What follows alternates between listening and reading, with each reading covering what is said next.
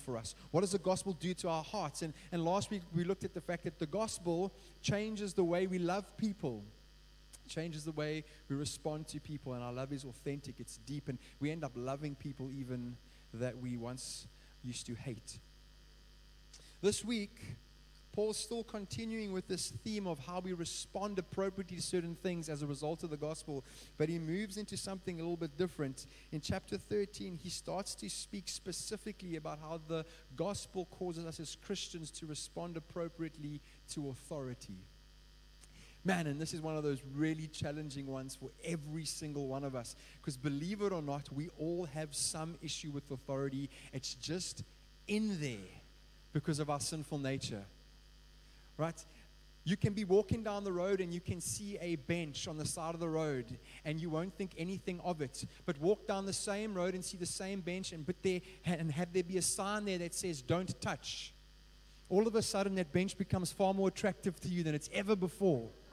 Right? Because there's something drawing you to this thing that's never been there before. And we're challenged with the idea of not being told to do something by somebody. We hate being told what to do. We hate this idea of authority, and we've got to really wrestle with that as Christians. It's just a part of our sinful nature. And so Paul begins to address this, and it's obvious that he starts to speak about the authorities that he does, because every single one of us is subject to the authorities that he mentions. We all have people in authority over us in our lives, and we're all part of one structure or another where there's a hierarchy of leadership, role, and responsibility, and we all are people in submission somewhere or another in our lives. So Paul's going to be pointing out, it might seem weird for you that he takes this leap from teaching us how to love our enemies and overcoming evil with love to submission to authority. But what he actually begins to do is point out to us that it's not so far removed as one might think, because submitting to authority actually means ultimately submitting to God and loving God. Submitting to authority and respecting authority structures that God has put in place is about submitting to God, whether we like that idea or not. That's what Paul essentially unpacks for us in our passage this evening. So we're going to be reading Romans chapter 13, verse 1 to 7. Here's what Paul says as he's speaking to the church in Rome. He says this: "Let everyone be subject to the governing authorities, for there is no authority except that which God has established. The authorities that exist have been established by God. Consequently, whoever rebels against the authority is rebelling against what God has instituted, and those who do so will bring judgment upon themselves. For rulers hold no terror for those who do right, but for those who do wrong. Do you want to be free from a fear of one in authority? Then do what is right, and you will be commended. For the one in authority is God's servant for your good. But if you do wrong, be afraid, for rulers do not bear the sword for no reason. They are God's servants, agents of wrath, to bring punishment on the wrongdoer. Therefore, it is necessary to submit to the authorities, not only because of possible punishment, but also as a matter of conscience. This is also why you pay taxes, for the authorities are God's given servants. Who give their full time to governing. Give to everyone what you owe them. If you owe them taxes, pay taxes. If revenue, then revenue. If respect, then respect. If honor, then honor." Lord, we want to thank you for your word, and just want to pray that as we unpack it this evening, that you'd bless it, breathe on it, Lord, and instill it in our hearts, that it would challenge us, so that we can be people who bring you glory. In Jesus' name. Now, you might think that this is quite a radical teaching nowadays, because it is really. This whole idea of bucking against authority is huge. But it's not just a really hectic topic and a challenging one to preach on nowadays. It was as radical in Paul's day, and in some ways even more radical. You must remember, Paul was a Roman citizen writing to the church in Rome, but he was also Jewish, and the Romans had conquered the Jewish people. The Romans were the ruling power of that day, and the Jewish people were in submission to them. They were essentially a conquered people living under the oppression of the Roman Empire. And most Jews viewed Romans as their enemy. A Roman centurion, a Roman soldier could walk up to anybody at any time, a Jewish person, and say, hey, carry my bags for me. And you would be forced to carry them. You were obligated. You were legally bound to carry that soldier's equipment for a mile, no further legally, but you were legally bound to do that. You couldn't resist. If you did, you would be chucked into prison, possibly even lose your life. So Paul, in this situation, writes something that for most Jewish believers would have been quite weird to process. He says, hey, rather be supportive, rather be submissive. Don't be people who, like the Zealots, who would kick against authority. The Zealots were a bunch of people who were politically motivated. They just wanted to overthrow the governments. They just wanted to cause chaos so that the Roman government could be taken down. They would carry swords. They were always fighting. Paul says, don't be like that. Despite what leadership may look like to you, what they might be doing, there's something really significant that happens when we respond the way God intends us to respond. And down the centuries, godly men and women have taught the same thing. This is not a new concept. It's not a new idea for us now, today. This has been taught for generations. And as we read the passage, we'll see that Paul, and as we've read the passage, as we unpack it, we're going to unpack it under 3 headings, because Paul gives us at least 3 principles for why submission is better than rebellion against those in authority. And here's the first principle that Paul establishes. He says this, right? God established the principle of government and authority. That's why we submit, and we don't form a group called the Zealots in the 21st century to overthrow what God has established. He says this, there is no authority except that which God has established. The authorities that exist have been established by God. Here's Paul's point. You submit because God's established this authority. And for some of us, it's really difficult to digest, especially when we look at how some government officials respond and react, how corrupt they are, how indecent they are, how it doesn't seem that they care much about anything to do with governing well except their own personal needs get satisfied. We think about people outside of maybe government, but in our schools, in our workplaces, in sports teams, in families who've abused authority. And we think, how can it be possible for us to submit to this and embrace this? And Paul's first principle is this, because God has established it. That's why. And he's not alone in his opinion on this. Peter also writes, this is what Peter says. He says, submit yourselves for the Lord's sake to every authority instituted amongst men, whether to the king as a supreme authority or to governors who are sent by him to punish those who do wrong and to commend those who do right. For it is God's will that by doing good you should silence the ignorant talk of foolish men. Live as free men, but do not use your freedom as a cover-up for evil. Live as servants of God. Show proper respect to everyone. Love the brotherhood of believers. Fear God. Honor the king. Neither Paul nor Peter tell us that God established authorities are always going to be authorities that we agree with and enjoy being under. But what they do say is the fact that they exist, by virtue of the fact that they exist, they require your submission. Already for some people, that's like, ooh, I have some questions. Some really deep challenges there. Every single one of us faces that wrestle. We're not only told to submit to them when it's something that we can buy into and like and enjoy. We don't just submit to our government because it's the government we voted for. We don't rebel simply because it's the government we didn't vote for.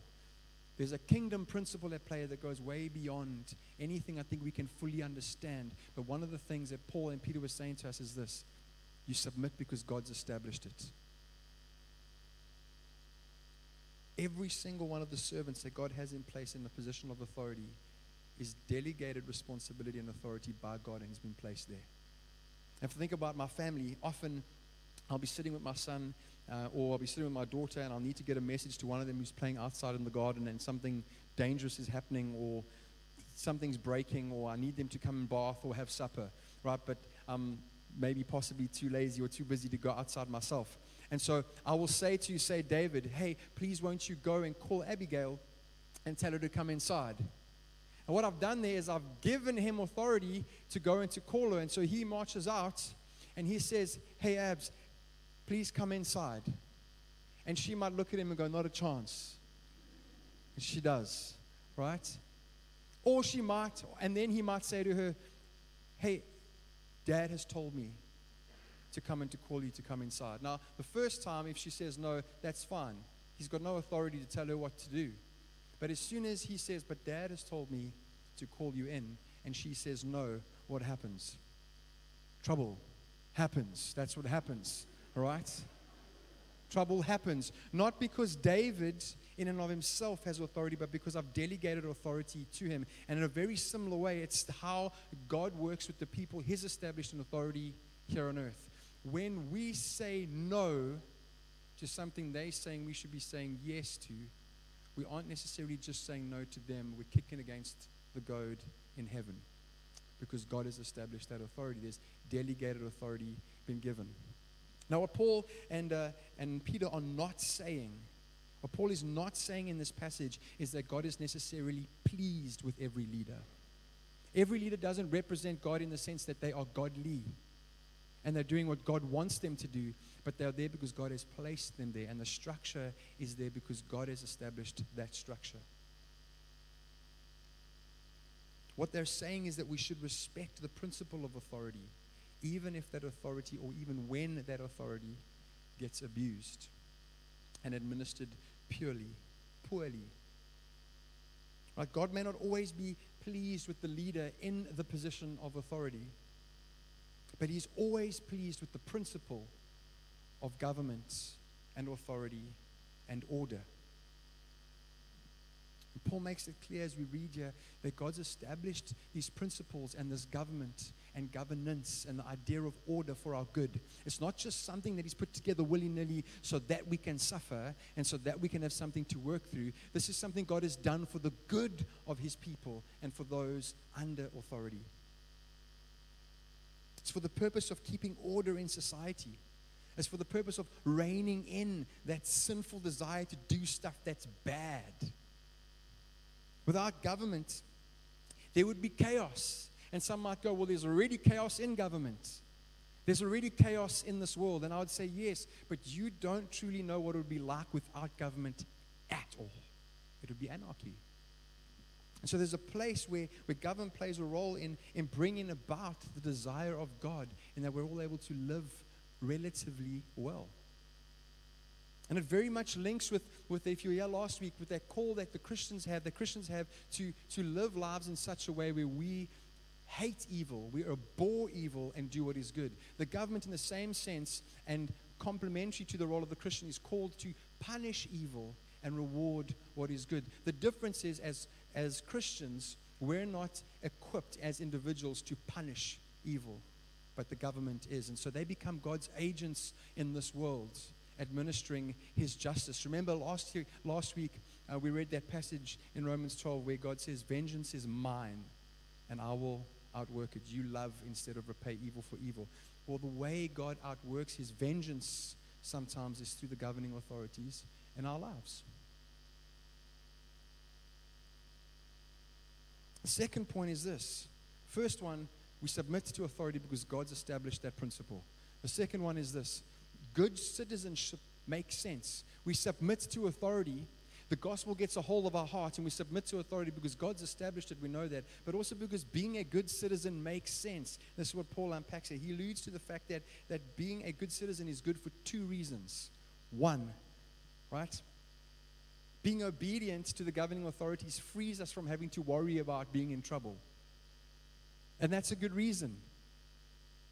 If we obey the law, government is no threat to us most of the time.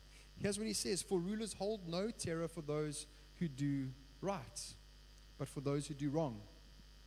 Do you want to be free from fear? Then do what is right and you will be commended. We know this principle. It works in most areas of life as well. You do well, you're rewarded. You don't have to be worried. You do bad, and there's punishment. Leaders are put in place to do good. And when we submit to government, when we submit to authority, in most cases it works out well for us. Paul's going, this just makes sense, guys. When the gospel gets us, we don't kick against authority. We submit to it because this is a good thing. We're submitting to God and we're putting ourselves in a place where we can be blessed. The second practical reason for submitting is this, that when you do wrong, one, you fear, but two, you fear punishment, and you could be punished. There's a very real blessing that comes with being obedient and submissive to the authority structures that God has put in place in our life. Here's what Paul says: if you do wrong, be afraid. I tell you, we went to Mozambique on mission trip a couple of times. I was terrified to do anything wrong in that country. I don't know, not just Mozambique, anywhere, but particularly there, because I was told a story about a guy who didn't want to submit to some of the traffic authorities, even though they might have not really been the most upstanding of characters. And he got chucked in jail and spent 15 years there awaiting trial. Well, I picked up every piece of paper I could find on the floor. Right? I made sure that I was incredibly good visiting South African citizen in that country for fear of being punished. I didn't want to have to spend 25 years in a prison waiting for someone to hear from me that I'm really sorry. This is a principle that Paul's speaking about. He says, don't be afraid, for rulers do not bear the sword for no reason. They are God's servants, agents of wrath to bring punishment on the wrongdoer. In other words, government benefits those who submit and punishes those who do wrong. At least that's how God has intended it to work. Paul teaches that God has given the government power and authority to enforce what is right and to punish what is wrong. And without that ability to do that, without that power, without that structure, and without the need for us to submit, without the call for us to submit, there would be chaos. We see a negative example of this. I hear it all the time about teachers in school places, or places of education, where power and authority largely has been removed from the educator and administrators. And as a result, there is a staggering lack of respect for teachers and administrators. That's just one example. But when there's a godly authority and structure that's been set up and put in place, and you remove authority and power and you render it null and void, godly order gets flipped upside down and chaos ensues. And the enemy has his way. We must remember that God has given the authorities power to restrain our sinful tendencies.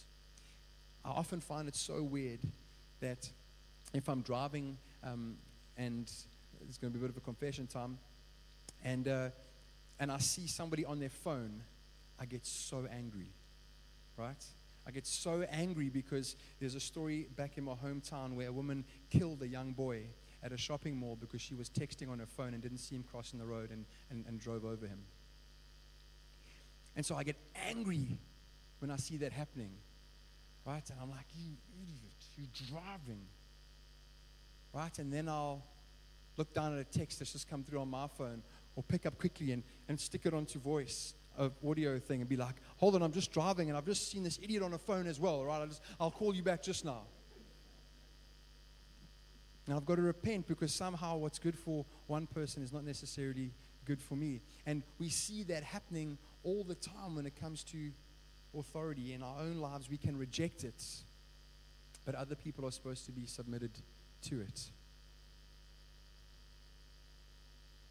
God gives the sword to the government so that they can pursue justice with authority and bless those and protect those who are law-abiding citizens. The third principle is this.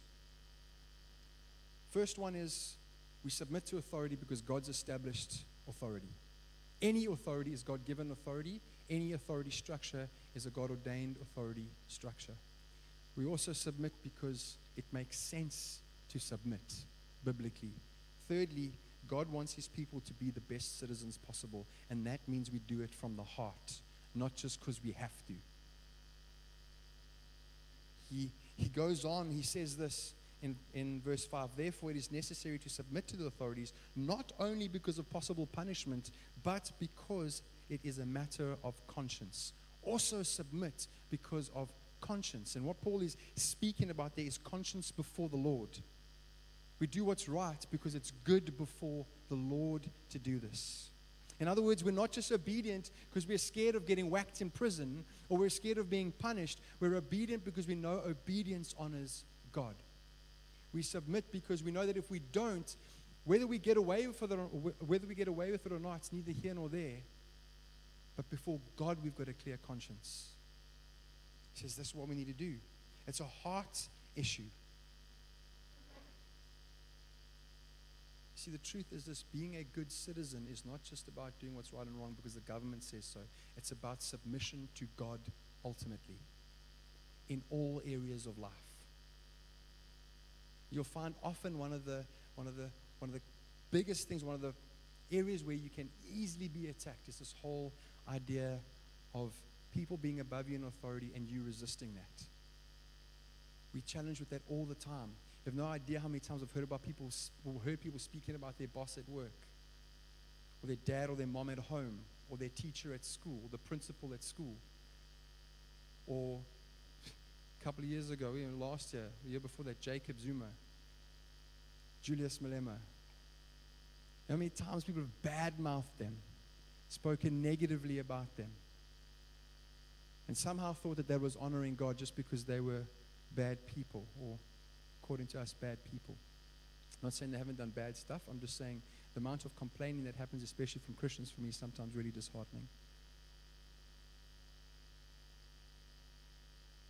You need to have a clear conscience before the Lord. Paul says here, consequently, he who rebels against the authority is rebelling against what God has established. So here's the point. Submission and obedience, which is based only on fear of being punished, is incomplete. It's incomplete for a Christian. It's like only desiring to be sexually pure because you're scared of getting a sexually transmitted disease.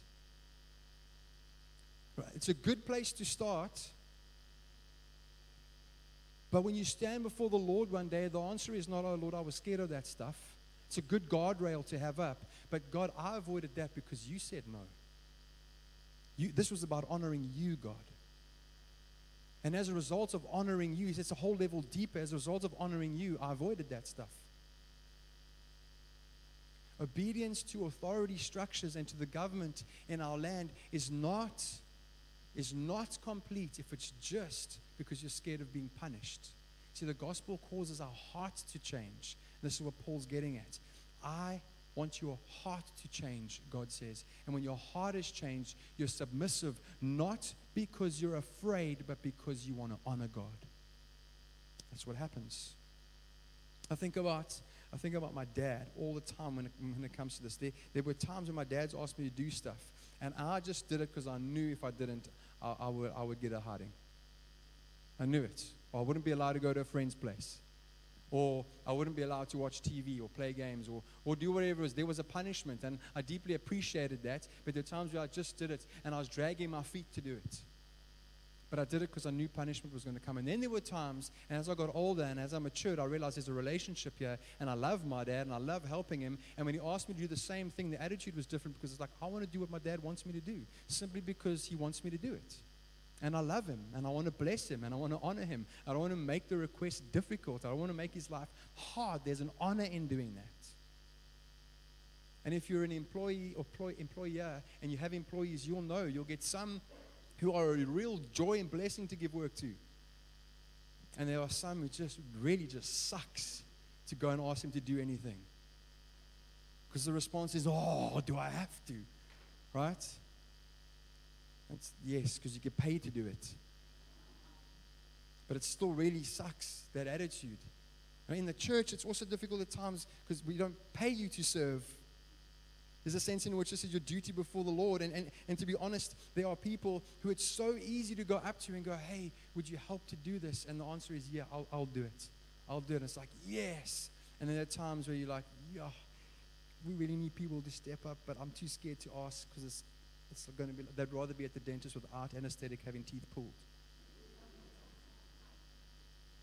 And it happens all the time, and I think sometimes we can do that. And God's point to us here is this: when it comes to being submissive, we need to really allow Him to work on our hearts, because for some people, submission is like having your teeth being pulled. And you just do it for fear of being punished, because you feel like you have to, and it becomes a drag, and we're not really communicating the heart of God in this thing. The gospel changes our hearts, and it becomes about honoring God. You think to yourself, well, why? Why is conscience so important? And here's why. When we violate our conscience and we hinder our conscience, we hinder our fellowship with God and with other people. As soon as you're not being conscientious in your submission and knowing that this is ultimately about God, you sear your conscience and then you become ineffective. When you violate your conscience and you become guilty in your thinking, it makes you less sensitive to sin and more vulnerable to attack from the enemy. A guilty conscience makes us more tentative and less bold in proclaiming the gospel. Also, because of a defiled conscience, we tend towards legalistic external pretenses. We fake it. We know in our hearts and in our minds there's turmoil because we're not submitting for the right reasons. Sometimes we're not even submitting. And so there's this guilty conscience that we carry, and some of us aren't even guilty about the lack of submission we have in our lives, and we just get more and more desensitized. In other words, mere outward compliance is not enough. It's not wrong, but it's not enough. God desires His people to have a fuller, deeper, richer understanding of what it means to submit and why it's important.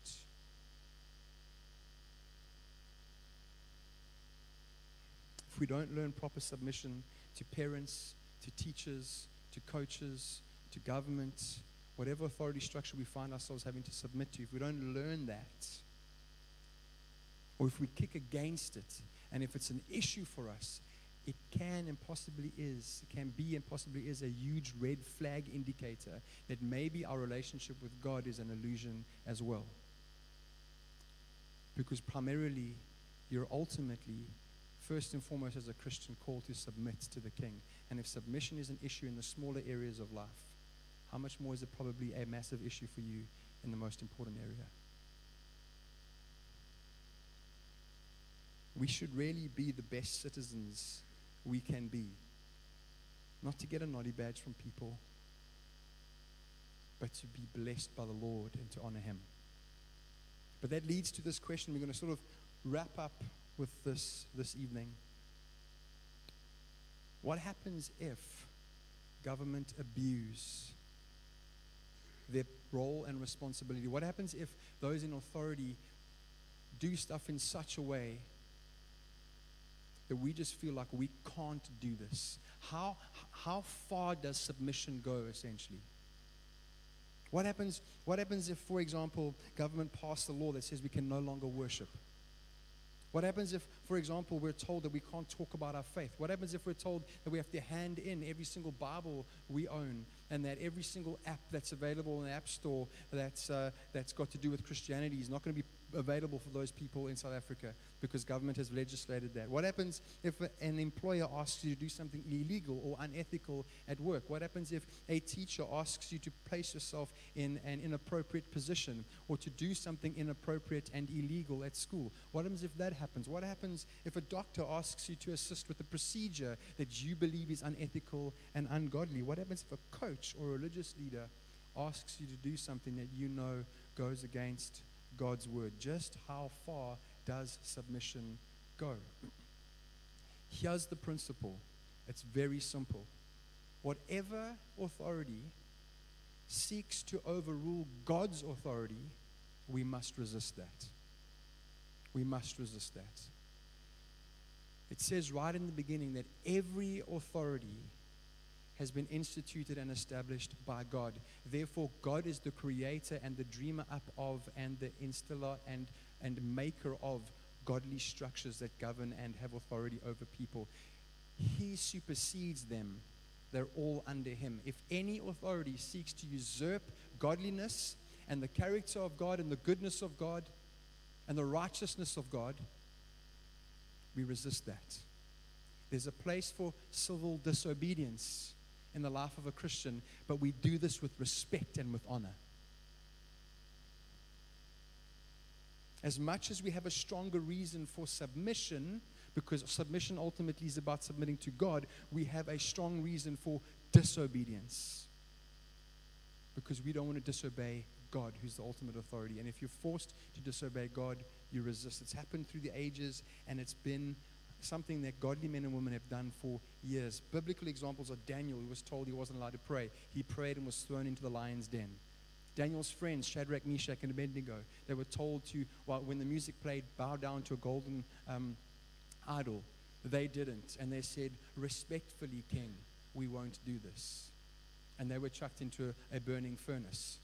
Peter and John were told to stop talking about Jesus. And they said, we're not going to stop talking about Jesus. In fact, their words were, who should we obey, God or men?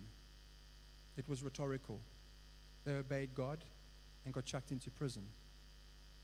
So we resist when governing authorities and people in authority over us tell us to do something that's counter God's word. But I just want to say this. We do it with respect and honor. And you may end up in a furnace or in prison or going through some tough times. The challenge is that the gospel gets hold of our heart in such a way that we respond differently to the world. We expect the world to fight against governments and authority and to kick against the goad. But God expects his people to be examples. And we haven't read it, but Paul ends this whole passage off with, remember the coming day of the Lord. In chapter 12, he speaks about doing this stuff in light of what God's done. In chapter 13, Paul goes, hey, right at the end, remember, Jesus is coming again. We're citizens of another place. This is not our kingdom. Behave yourself well here, because it brings me glory. And then he gives some really practical responses to this in verse 6 through to verse 7. As a conclusion to what he's saying about being submissive to governing authorities, he goes, here's how you can practically do this. Pay your taxes. For the authorities are God's servants who give their full time to governing. Give to everyone what you owe them. If you owe taxes, pay taxes. Revenue, then revenue. If respect, then respect. If honor, then honor. In other words, Christians, pay your TV license. Pay your road fines. Obey the speed limits. Don't talk on your cell phones while you're driving. It means make sure that you're honest on your tax return. I heard a story of a guy who cheated on his taxes and felt really guilty and wrote a letter and sent $50 back to SARS and says, I cheated on my taxes, here's $50. If I can't sleep, I'll send the rest later. All right? Just a joke. But whether it's an employer, whether it's the government, a supervisor, a parent, a coach, an elected official, whatever position of leadership, God calls us to be people who respond well, who aren't not necessarily doormats, but who know what it means to submit and why. Just like last week, when you love authentically, it's evidence that the gospel has got a hold of your heart. When you submit authentically and you respond well to authority, it's evidence that the gospel has got hold of your heart. Because it's a kingdom principle that we will love authority. We will love godly order. We will love godly structure. We will love discipline. Because God is a God of order, of structure, of discipline, and ultimately all authority is his. And as his people, he's called us to be exemplary in this area. So lastly, we need to be praying for those in authority. Praying for them and their families. Praying that they can handle the stress of the responsibility they carry. We should be speaking respectfully to them. We should be respecting them in front of their faces and behind their backs, because ultimately, whether they hear you or not, God does. In all things, we're supposed to remember that our ultimate purpose is to bring glory to God. And as we live out our lives with honor and respect for those that God has put in authority over us, especially when we disagree with them and we don't like them or their policies or principles, especially then when we are honoring and we are kingdom people with a kingdom mind and a kingdom response, we become effective in our primary goal of honoring God and winning people for Jesus. Amen? That's what Paul is encouraging us with. And so just in response tonight, we're just going to pray. We don't have time for another song. But I feel like we need to do some business with God and repent of our hearts toward authority. Whether it's a misspoken word about one of our presidents or about our government, whether it's a misspoken word about a mom or a dad or a teacher or a coach. I'm not saying the stuff that they did wasn't wrong. I'm saying we've missed a point here that ultimately submission and that attitude is not honoring to God.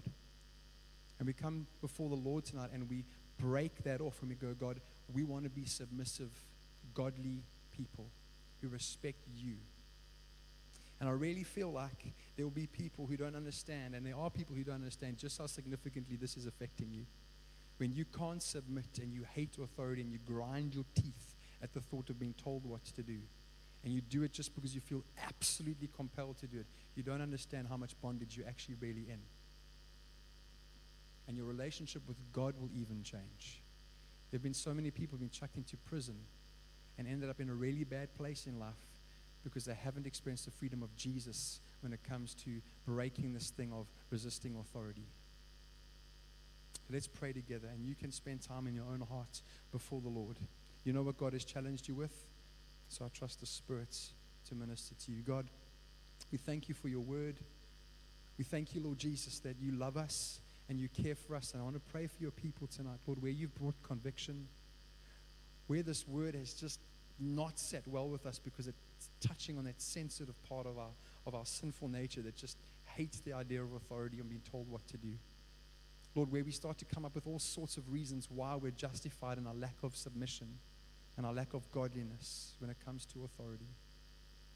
I want to pray that, Lord, you'd come and you'd minister to us. And where people are willing, I pray, bring freedom and release in Jesus' name.